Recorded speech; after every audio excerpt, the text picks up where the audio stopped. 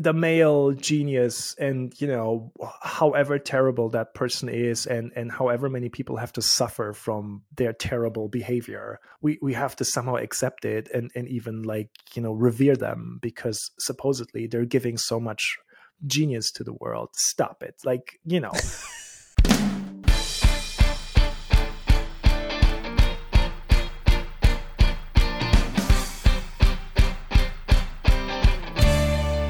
Hello, and welcome to the Politics Girl podcast. I'm your host, Lee McGowan. Let's get into it.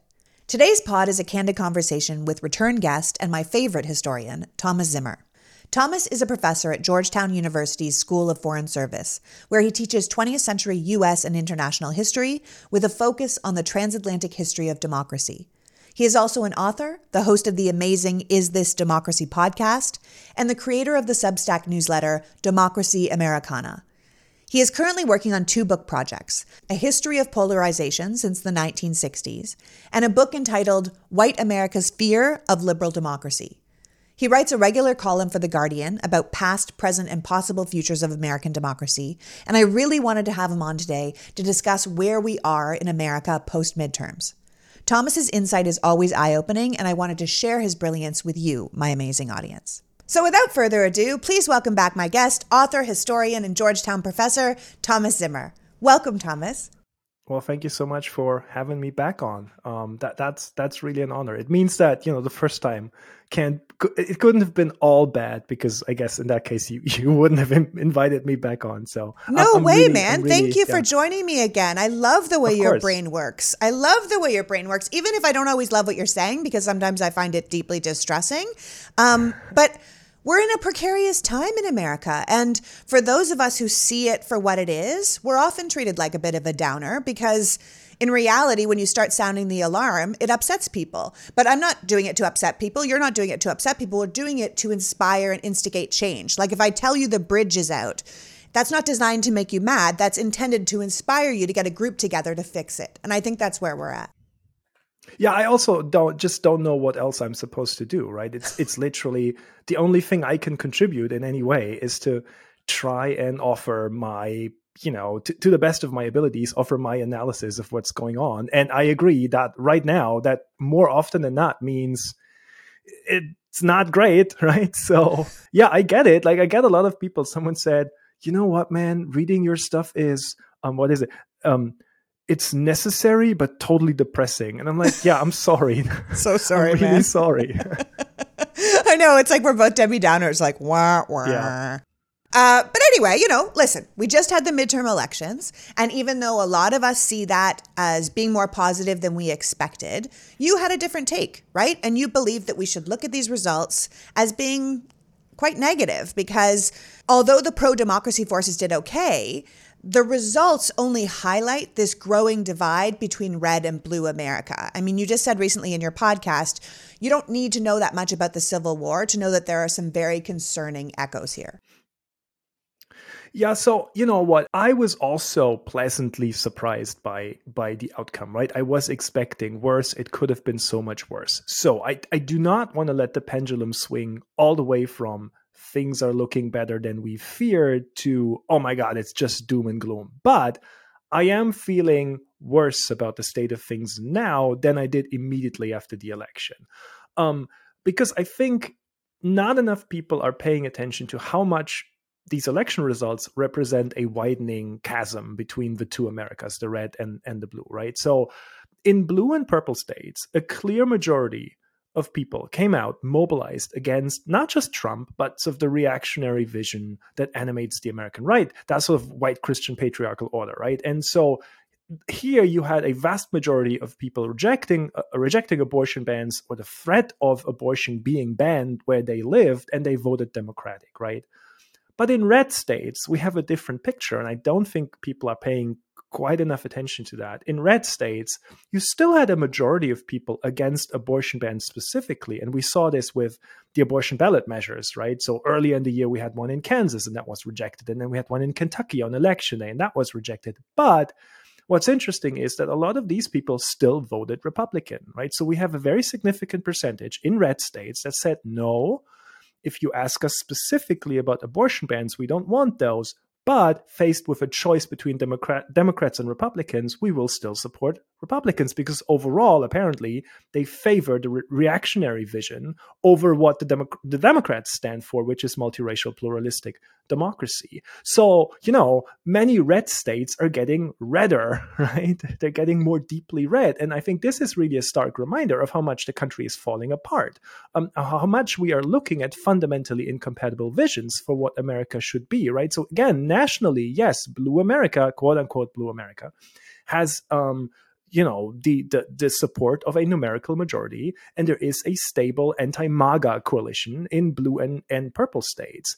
But a significantly portion of the country is just not on board with the vision of egalitarian multiracial pluralism. And my big concern coming out of these elections is, how do you do democracy in such a country? How do you keep that together? And I just don't, that is highly concerning to me.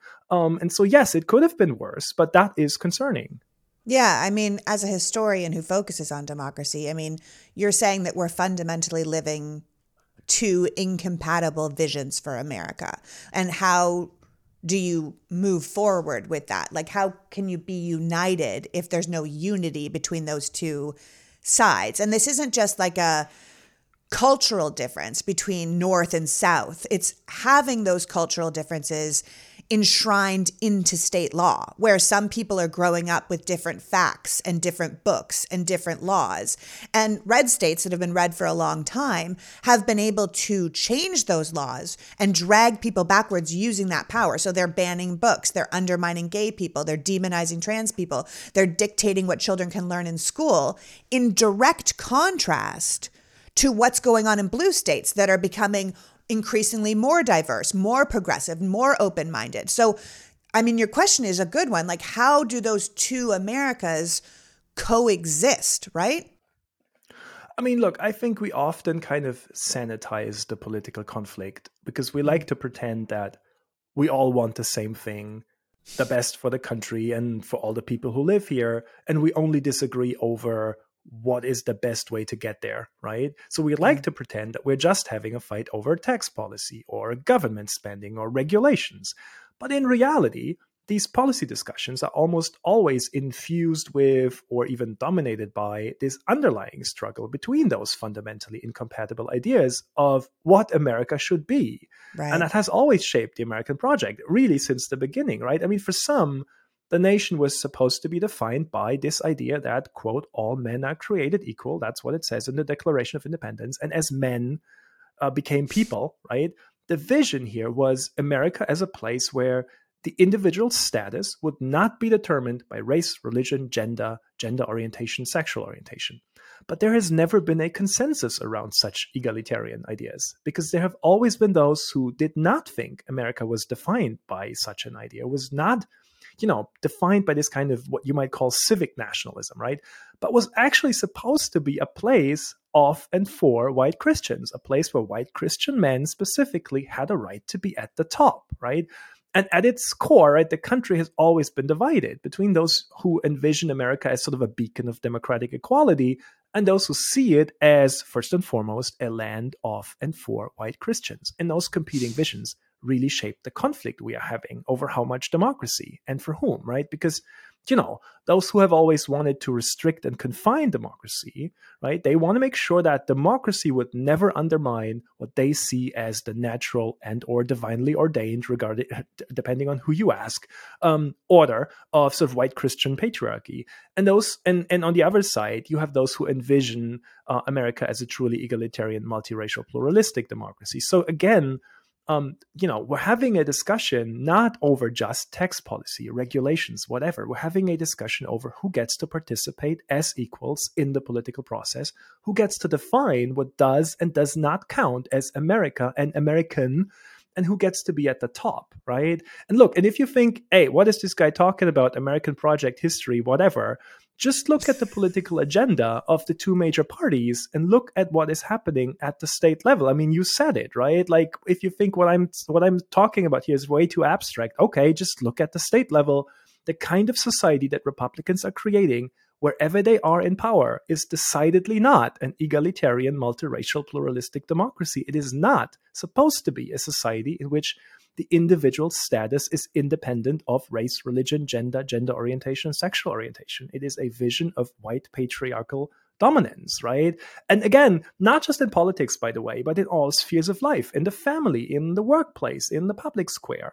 And they are determined to impose that vision on the entire country. That is the conflict that we are having. Yeah, it's a major conflict. I mean, the right wing is clearly not on board for this egalitarian vision. In fact, they seem dead set on preventing that from becoming reality, even though we have the Statue of Liberty saying, bring me your tired, your poor, your huddled masses yearning to breathe free. And we have all men are created equal. And we have, America, the place where anyone from anywhere can make it if they work hard enough. That is not actually what they're on board for. And if they're not going to get what they want, it seems as if they would be willing to abolish democracy altogether if it means solidifying their vision. I mean, you have pointed out from the beginning that what democracy meant before civil rights legislation in the 60s was completely different than what we think of when we say democracy today. That the country was fairly democratic before the 60s if you happened to be a white Christian man. And if you were something else, it wasn't that democratic. And so since the civil rights movement, the question has become exactly what you're saying, which is whether or not America would realize some vision of this equal under the law, equal democracy, egalitarian, pluralistic, multicultural democracy where all people are truly created equal, or if we keep the same people who were always at the top. And that's essentially the central issue of our political conflict right now, right? Yeah, no, absolutely. I mean, and look, I mean, you phrased it as a question. Would they go so far as to actually abolish democracy? I mean, that's clearly the choice they've made, right? Because, look, the American right, their allegiance has never been to democratic ideals. Their allegiance has always been to, at some points in history, they called it just Christian civilization. At some points in history, they've started calling it white Christian, whatever, nation, right?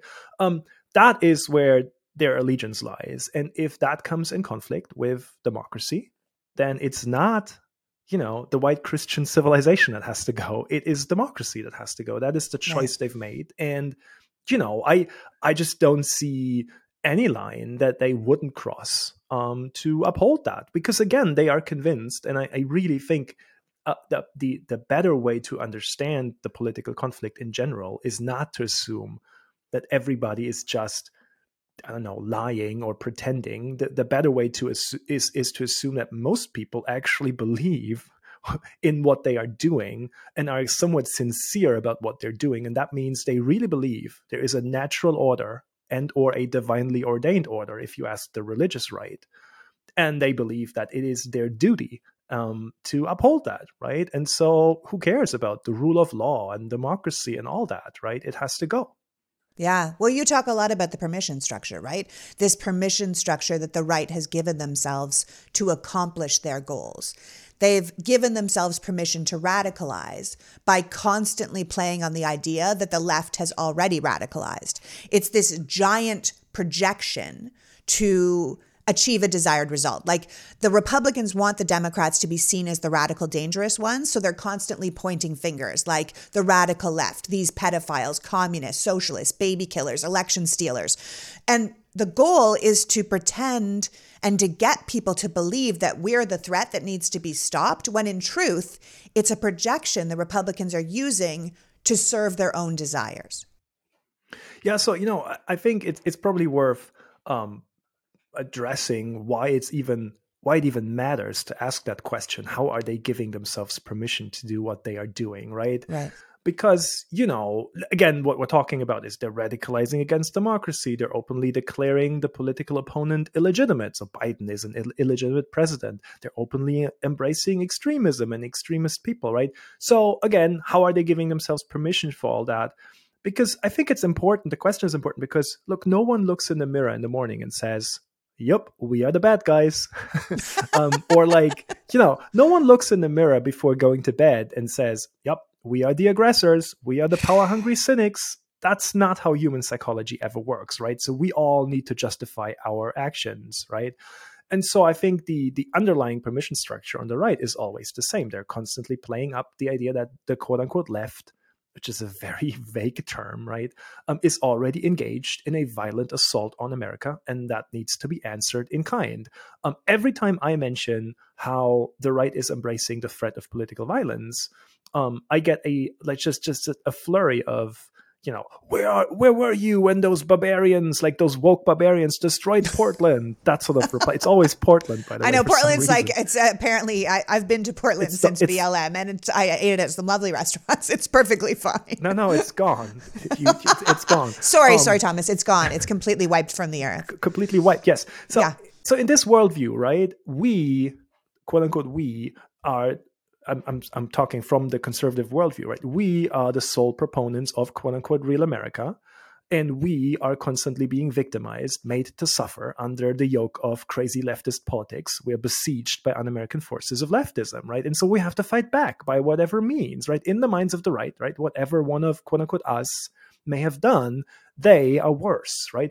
Woke liberals are out to destroy real America. They're trying to take away what is rightfully ours, right? So we are entitled to rule in this land, and they must be stopped. And that is how, again, they're giving themselves permission to embrace whatever radical measure is deemed necessary to defeat this un-American enemy. And, again, like if the nation is under, like if you really believe, right, if you truly believe the nation is under acute threat, nothing is beyond the pale to defend it. Democracy, the rule of law, who cares, right? In the minds of conservatives, right-wingers, they are never the aggressors. They're always the ones under assault, under siege, right? They're building up this supposedly totalitarian threat from the left, and it allows them to justify their actions within that sort of long-established framework of conservative self-victimization. They're always the victims, right?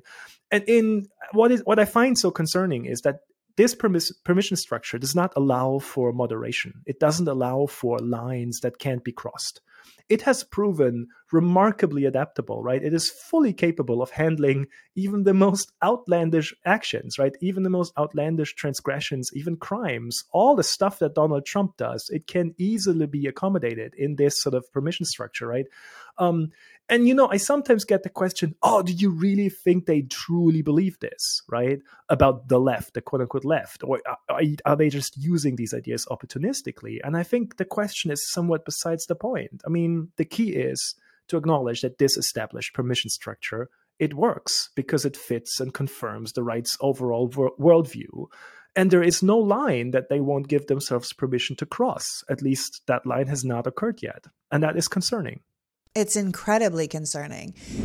Okay, strap in. It's the holiday season, and I want to make sure you guys get some great gifts for your people. It's so important to give a gift that says, I put some thought into this. I know you'll like it. I know you, and I care enough to give you something really good. It's also pretty nice if you can get a gift that not only makes someone happy, but gives back at the same time. A gift that supports nonprofits or charitable organizations, or is good for the planet. The Politics Girl podcast tries really hard to support brands that not only have great products, but amazing missions. That's why I'm so pleased to be paired with Thrive Cosmetics. Thrive Cosmetics is an incredible beauty and skincare line made with clean, skin-loving ingredients with no parabens, sulfates, or phthalates. Thrive is 100% vegan and cruelty-free, so you know no animals were harmed while making it. But they also put the word cause in the name for a reason, because every purchase you make supports organizations that help communities thrive. I'm obsessed with their products. Their liquid lash extension mascara is my go-to mascara. And this is coming from someone who takes her mascara incredibly seriously. If you didn't hear me say it before, my friend Tori and I had a mascara club for years. We would send it to each other no matter where we lived, just to say, you gotta try this. And now I fundamentally use Thrive 90% of the time. There's a reason it has more than 20,000 5-star reviews. It mimics the look of lash extensions without damaging your lashes. It cleans like a dream. It just peels off with warm water. And it supports longer, stronger, healthier lashes over time. That's all day wear, no clumping, no smudging, no flaking, no raccoon eyes. And you don't even need soap, let alone makeup remover to get it off. I'm telling you, it's the ultimate stocking stuffer, perfect little treat, or add-on gift. You could even bundle it together and go with the brilliant eye brightener, hydrating lip tint, or waterproof eyeliner. There's literally no shortage of amazing products at Thrive Cosmetics. And with their bigger than beauty mission, for every product purchased, Thrive donates to one of their over 300 giving partners across the country. So celebrate the season of giving and try Thrive Causemetics today.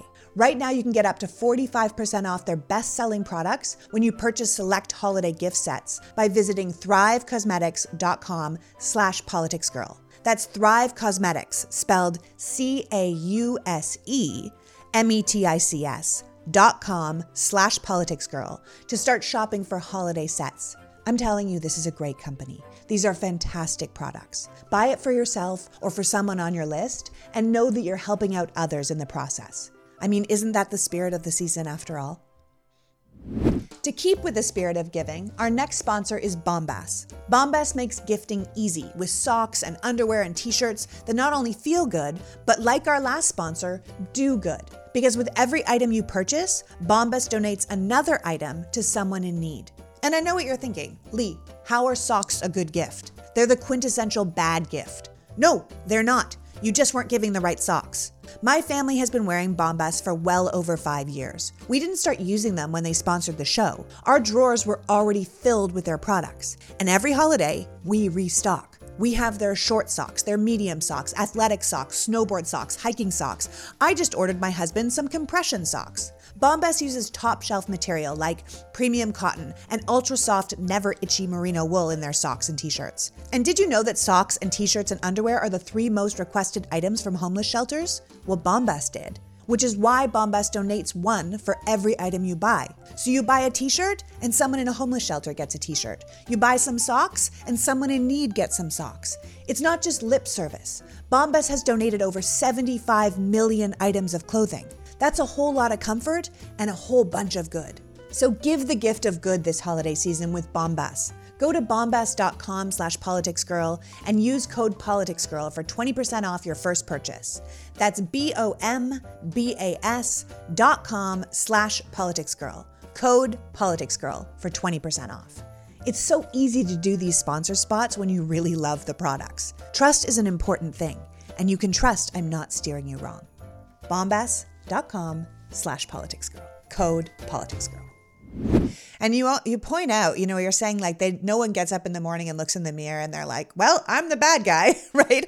And I think that you speak to that when you talk about people saying to you, like, who cares about Marjorie Taylor Greene? Like, she's a troll, she's a clown, and you say, okay, well, yeah, that while that might be true, that doesn't mean she's harmless, or the ideas or the forces behind her won't sweep democracy away if they get a chance. I mean, you pointed out in some of your recent writing that in every Western civilization, there's always had far-right extremists like Marjorie Taylor Greene. But it's the fact that the Republican Party is embracing and elevating her and people like her that is a serious threat to democracy. Because, 2 years ago, she had to be removed from all her committees for her anti-Semitism and her extremist behavior. And now she's basically the face of the party, right? Her extremism is increasingly one and the same with one of our major political parties. They're no longer expelling her, they're elevating her. And we should see that as a real alarm bell sounding. Look, I'm as tired of talking about Marjorie Taylor Greene as anybody. And yet, right, ignoring her and her extremism will just not work, because you said it. Her extremism is increasingly that of the Republican Party itself. There is certainly a calculating quality to what she does, to her polemics, right? And all the whatever she's up to.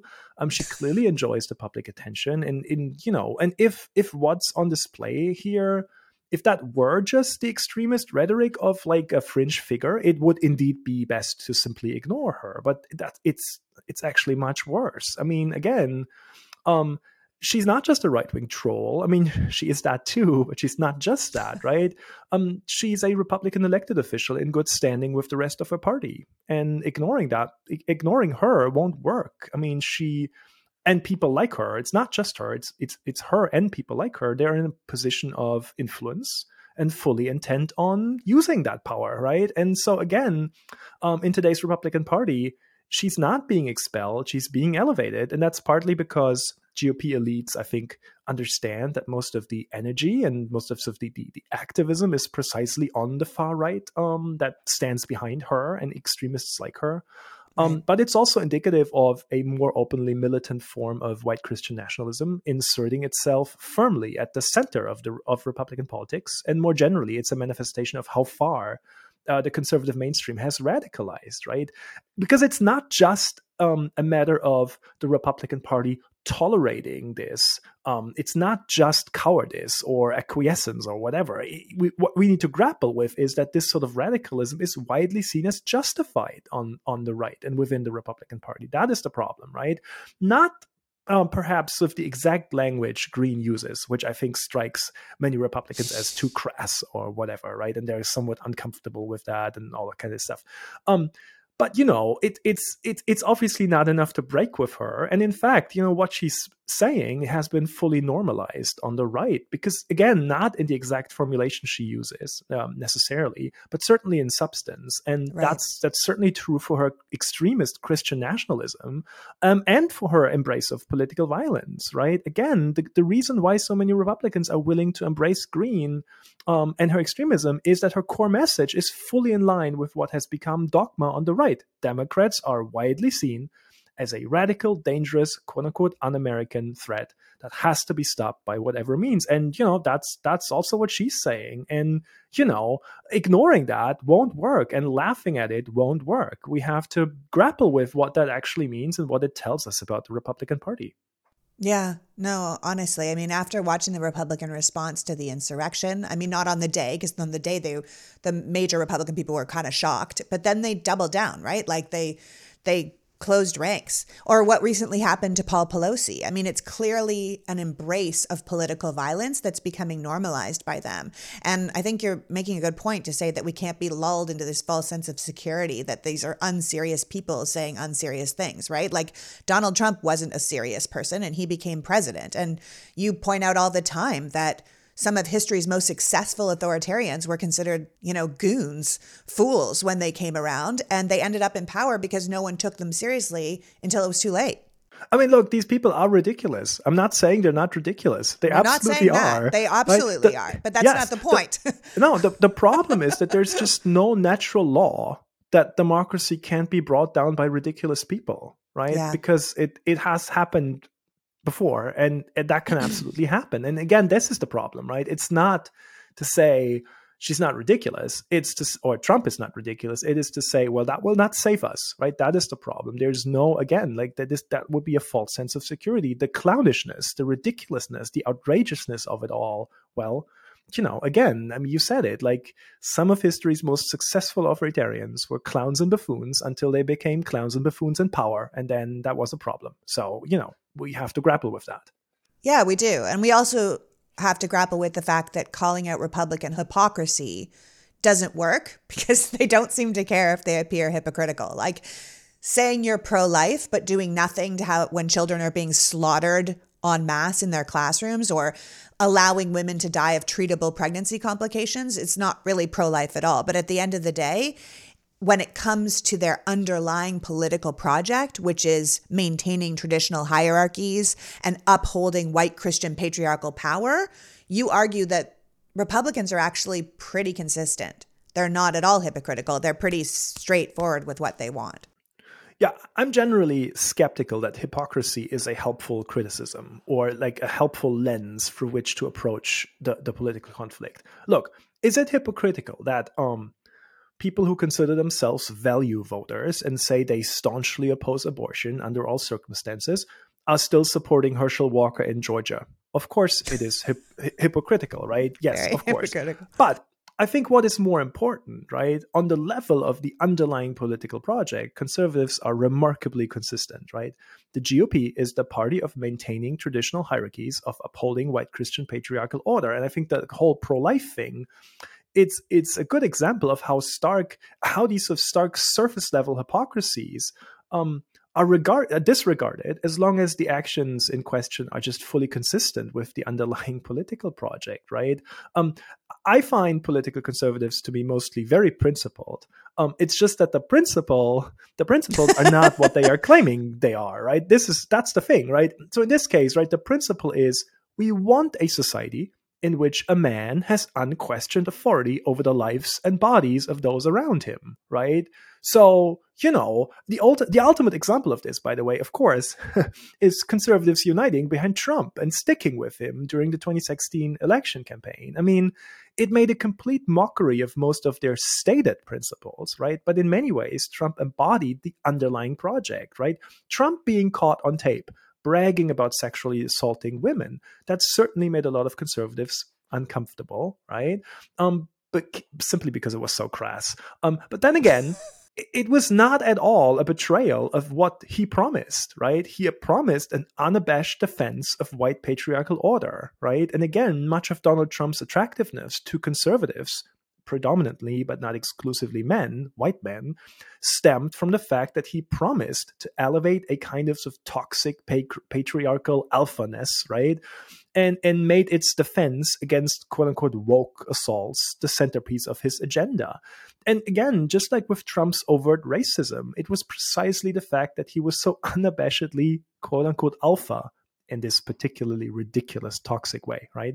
So openly sexist, so unabashedly misogynistic, that endeared him to these kinds of people. Like, what they saw was finally someone who would fight back, right? Someone standing up for us like proper alpha males.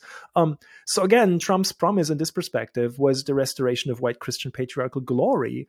And, the fact that he himself was unhealthy, unfit, immoral, it didn't matter. What mattered was the political promise. It was the promise to lash out against the enemies of patriarchal rule, the liberals, those annoying feminists, the beta males like me, So what these people voted for was the Trump of MAGA iconography. I'm sure we've all seen those like ridiculous paintings where he looks like John Rambo from the Sylvester Stallone movies. But that's the thing. That's the promise, and nothing he did, like no sexual assault of women, whatever, was again going against that promise. And so, like, overall, I think emphasizing these hypocrisies on the surface, right, is usually not very helpful. It's certainly not when dealing with the American right, because the danger to democracy is not the hypocrisy, right? Hypocrisy is annoying, but that's not the danger. It's the underlying political project to which conservatives are actually fully and consistently committed. That is the danger to democracy. Yeah, this higher truth, what they really stand for. That's the danger, that despite the fact that Trump kind of makes a mockery of everything they claim to stand for, he actually stood up for everything they actually stand for, which is sort of top-down patriarchal order, alpha men in charge, this antithesis of, the woke political correctness, this idea that everyone deserves to be treated with respect. Trump was kind of like, yeah, fuck that. This girl's too ugly to rape, and these Muslims can't come in, and don't send us anyone from these shithole countries, and Mexicans are rapists and murderers. Just shoot these peaceful protesters. They're in my way. And a lot of people were like, yeah, like America, like that was what they wanted, right? He's essentially like you said, as racist as they wanted to be, as misogynistic, as xenophobic, and his rise to the presidency was kind of like a bat signal to the whole group of people, particularly men, particularly white men, that could finally kind of reassert their dominance over these lesser beings that have been given too much of a voice. I mean, you believe, and in your writing, you've written about how conservatism starts from the premise that some groups are worthy of protection and deserve privilege, while others are deviant and must be kept in check. And you've said that once we acknowledge that as conservatism's highest principle, all of their behavior starts to make a lot more sense. Yeah, so I think that's a crucial point. I think the best way to illustrate this is by looking at conservative law and order politics. Look at the stark contrast between conservatives' stated law and order preferences, right, and the way they remain united behind Donald Trump, one of the most unlawful politicians in recent memory, right? But that's a useful reminder of what law and order has always meant on the right. I mean, again, if you ask the question, how can the self-proclaimed party of law and order, which they've been for since the 60s, forever, basically, yeah, support someone who so clearly does not care about the law? and even explicitly demand, by the way, he be exempted from the law, as they did, Yeah. in the summer when, remember all these hysterical reactions to the FBI searching Mar-a-Lago, right? And they were like, oh, he has to be exempt from all of this. Again, and this goes back to the hypocrisy point. Describing that as hypocrisy is entirely correct while also missing the larger point, right? Calling for the law to treat different groups differently is hypocritical only if you believe in equality before the law, but conservatives don't, right? That's the thing. Like, Right, right. demanding Trump must be above the law is an exacerbation, but not an aberration from Republican politics. Entrenching a system that is predicated on the inequality before the law has always been the core of the conservative law and order doctrine, right? There's a stark differentiation between those who are supposed to be bound by the rules, that is them, quote unquote them, and those who are not, that is us, quote unquote us. That has always been very much at the heart of the conservative political project and the right's worldview. It's a clear political, social, and cultural hierarchy that justifies and actually necessitates differential and discriminatory treatment, right? Conservatives start from the premise, again, and you said it, some groups are worthy of protection and deserve privilege. Others are deviant, dangerous, and they need to be kept in check. And again, like, if you start there, what you see is no longer hypocrisy. It's a very consistent political project, right? In all these cases, the brutal, like truly brutal hypocrisy is disregarded because all these actions are fully consistent with conservatism's higher truth. I've started, capital H, capital T, higher truth, right? If it helps to entrench white Christian patriarchal dominance, it can't be wrong. If it undermines traditional elite rule, it must be illegitimate. That is the principle, right? It's not the stated principle, but it is the underlying sort of higher truth. So we need to be honest with ourselves that one political party, but a significant amount of our country, is just not on board for this idea of everyone is created equal and everyone gets equal rights under the law. It's just not what they want. They want a Christian-dominated, white, patriarchal society where everyone conforms. And the question is, do they have enough power, or at least enough levers of power, to make that stick? I mean, you point out that even if Trump goes down for one of his many crimes, which I believe he will, it's not like we cut the head off the snake. As you said in one of your Twitter feeds, there are so many snakes here. Yeah, I mean, look, Trump, it all goes back to this. The rise of Trumpism is a symptom. It's not the disease. He himself is a result, but not the cause of the anti-democratic radicalization of the American right.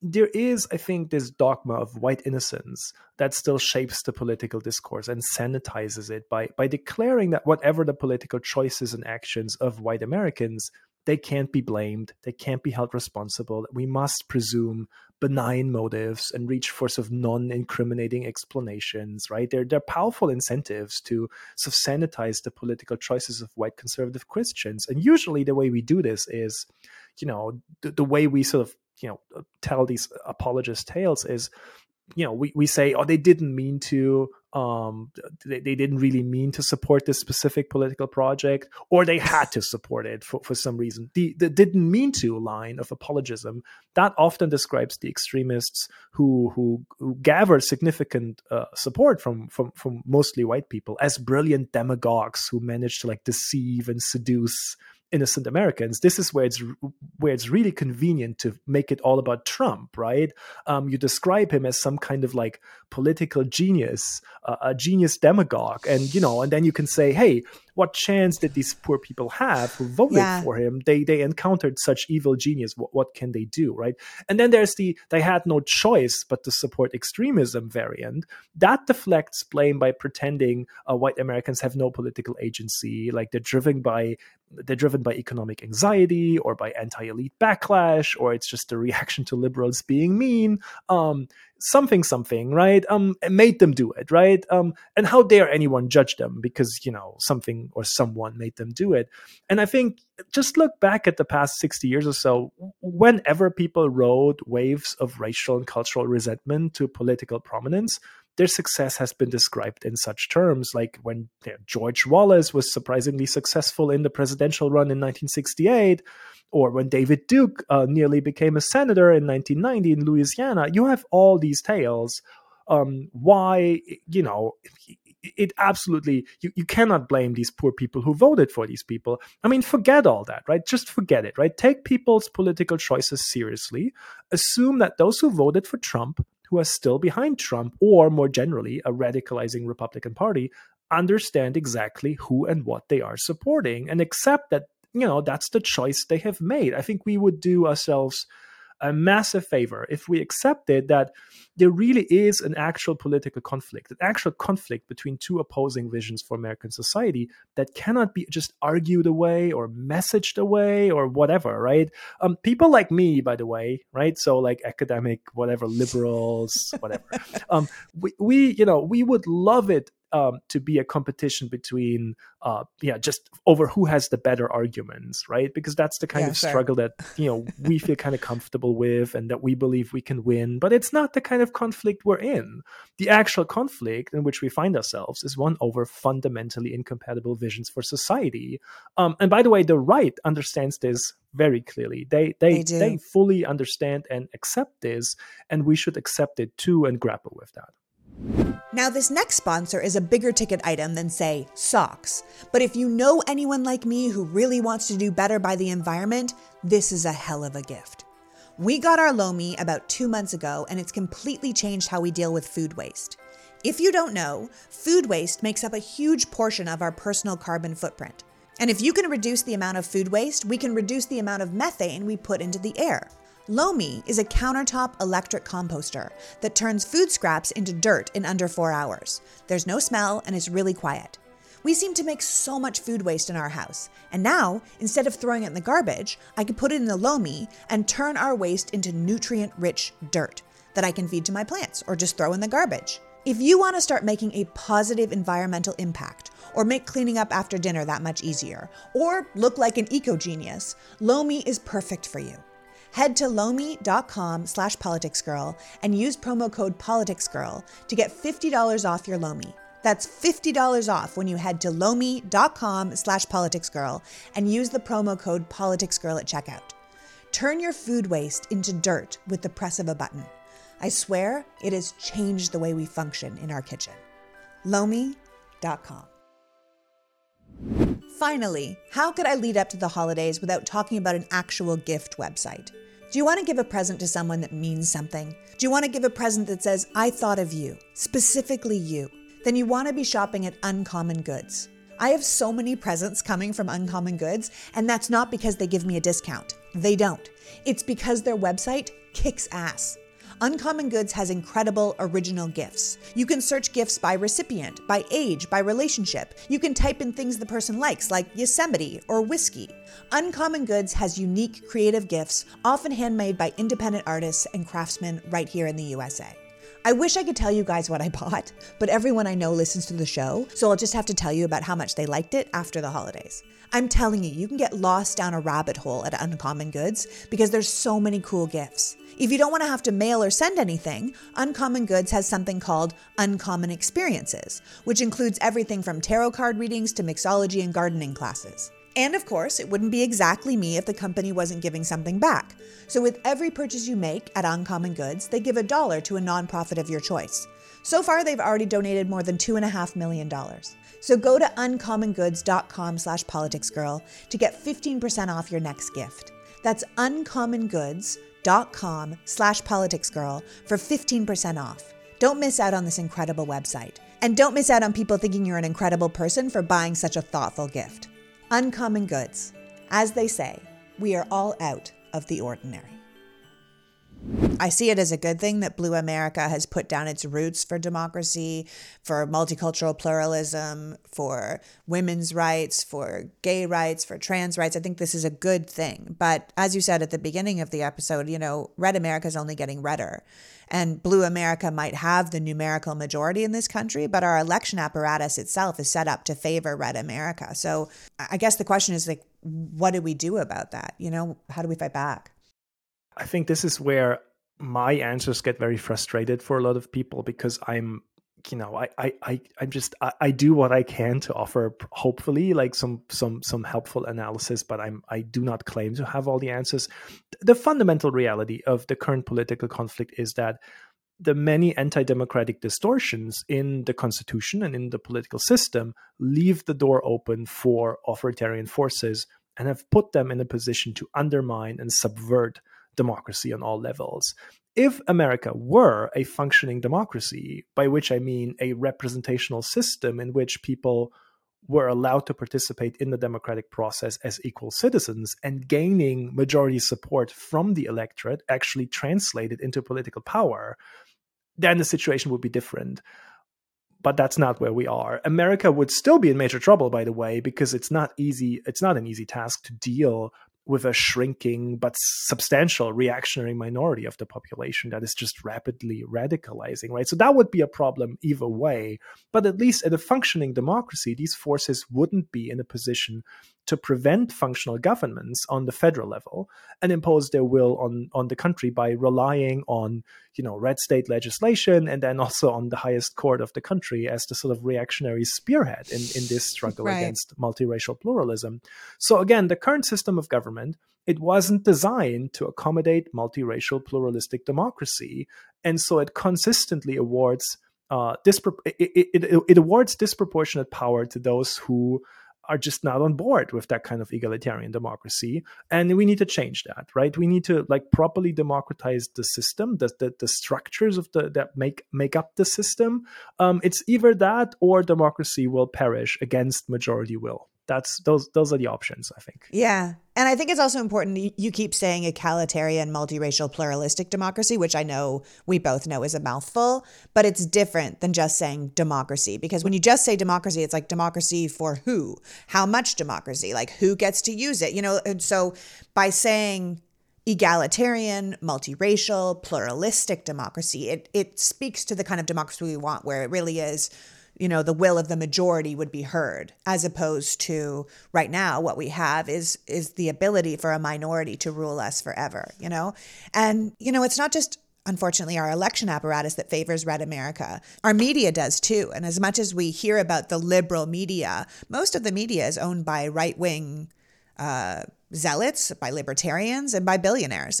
As we close, I'd like to ask you about Twitter, because you've been writing a lot about it lately, which was our sort of democratized public square, which is now being currently blown up by its new owner.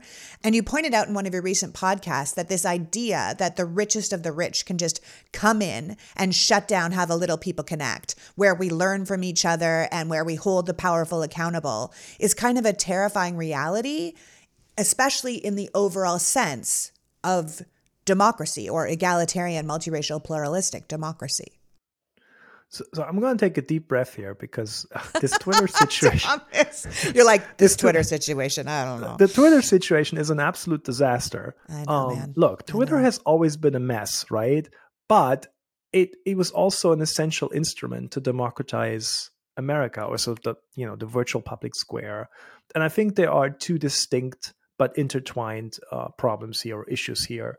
There is the fact that a tech oligarchy, animated by an inherently anti-democratic worldview, holds so much power, and more specifically, right? And then there's the more specific issue that there is now this guy who is destroying the world's most important political communications platform. In general, from a democratic perspective, it's just highly problematic that these tech oligarchs are amassing so much power and influence. They're not democratically controlled in any way. There are no checks and balances. They're not guided by any concern for the public good. And what's happening here is not politically neutral, right? Elon Musk has been on a rightward trajectory for quite some time. He shares all the reactionary moral panic concerns over wokeism and cancel culture. I mean, that was a big reason why he wanted to control Twitter in the first place, right? Because he was like, oh, there's cancel culture, I'm going to stop that. He is another example for this sort of libertarian to right-wing, far-right pipeline. Just a reminder that this type of libertarianism has always been driven by a desire for freedom, yes, but what kind of freedom? Freedom from regulation of any kind, to do as they please. That is what people like Peter Thiel and Elon Musk want, right? They believe the world works best if they are in charge and they get to do whatever they want, unhampered by stupid regulations and demands for equality. How dare anyone, right? It's an inherently anti-democratic worldview, and that just tracks very well with the reactionary political project. And that is why you all these people, they eventually gravitate towards the right, and they gravitate also towards autocratic regimes abroad, right? And now again, to bring this back to Twitter, that inherently anti-democratic, anti-egalitarian worldview is now animating the man in charge of the world's most important political communications platform and a virtual public square that functioned as an essential part of democratic culture, right? Twitter, look, again, it's always been a mess, but casually dismissing it as like, oh, Twitter is stupid anyway. What do you care, right? It's not real life, whatever. That's just silly. It's silly. It's enormously influential. It's had an enormous influence on the broader public media and political discourse. It established a conversation between people in positions to shape the political and public discourse, because they're journalists or they're politicians or whatever, with people who would otherwise, without those technological means, never have access to those level of influence, right? I mean, again, you are in many ways the exact example of what I'm talking about, right? And to a lesser degree, I am too, because like, how would you know who I am? Like, yeah, I would never right? have found you. Yeah. No, I mean, again, like people will rightfully say, well, that's not the most important part about this, right? No, of course, but Twitter's a public utility, like even during hurricanes or fires, or if you're missing a child, or if something terrible is happening, it's these social media sites that allow us connect with each other. It's not just, intellectuals or epidemiologists or these people that we can connect with, which I think is essentially important to connect the public square. But there's a lot that we're going to lose if Twitter goes away. It really limits our access to each other. And I feel like we're almost returning to kind of a feudal or aristocratic system, right? Where certain people live in excess and have everything, and the rest of us are kind of the serfs who only have access to what our overlords allow us to have access to. And those gatekeepers don't have to be criticized by us plebes. Like that's what it feels like. I feel like we are regressing in such a major way. But that's exactly what it's about, right? I mean, Twitter has been instrumental in amplifying the voices and demands of traditionally marginalized groups. That's where it really demonstrated its sort of democratizing potential. And much of the reactionary moral panic over like cancel culture, right, is precisely a reaction to this, right? Because again, to accountability.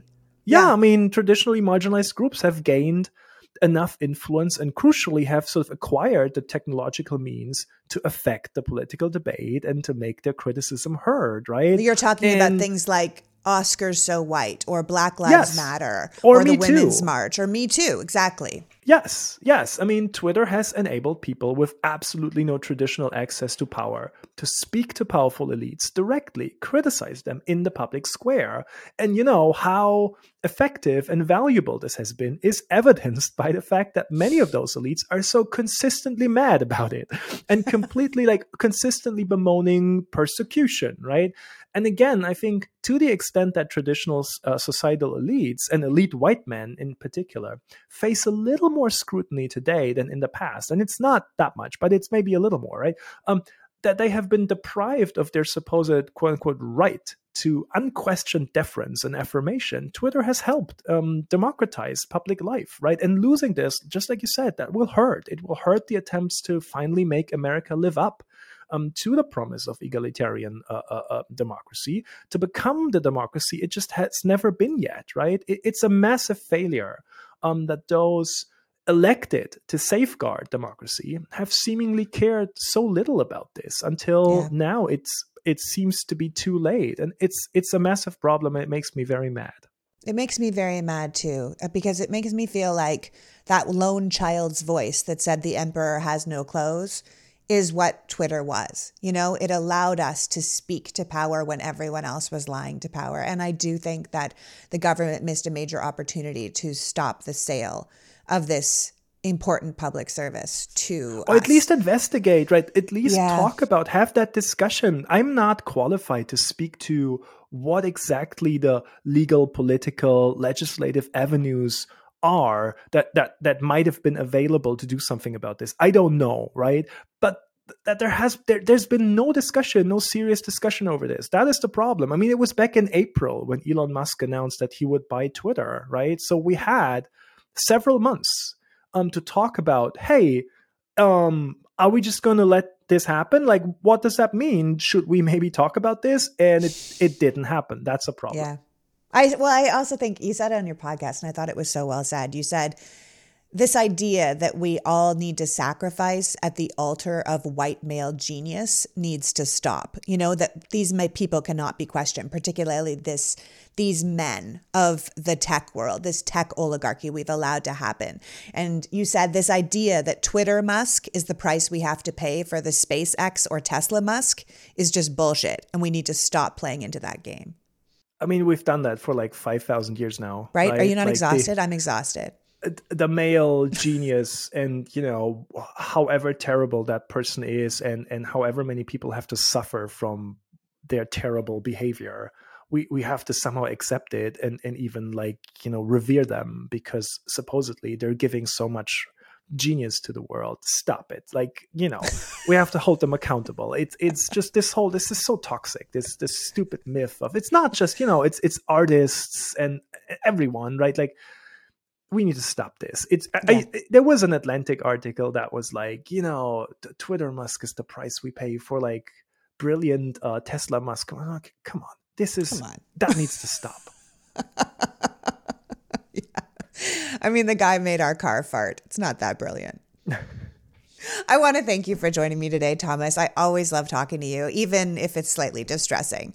Before you go, as a historian, does history teach us anything we can learn from or do right now that would help us in this time of uncertainty? Do you have any last thoughts for me? All right. So you know what? I'll start like this. Okay.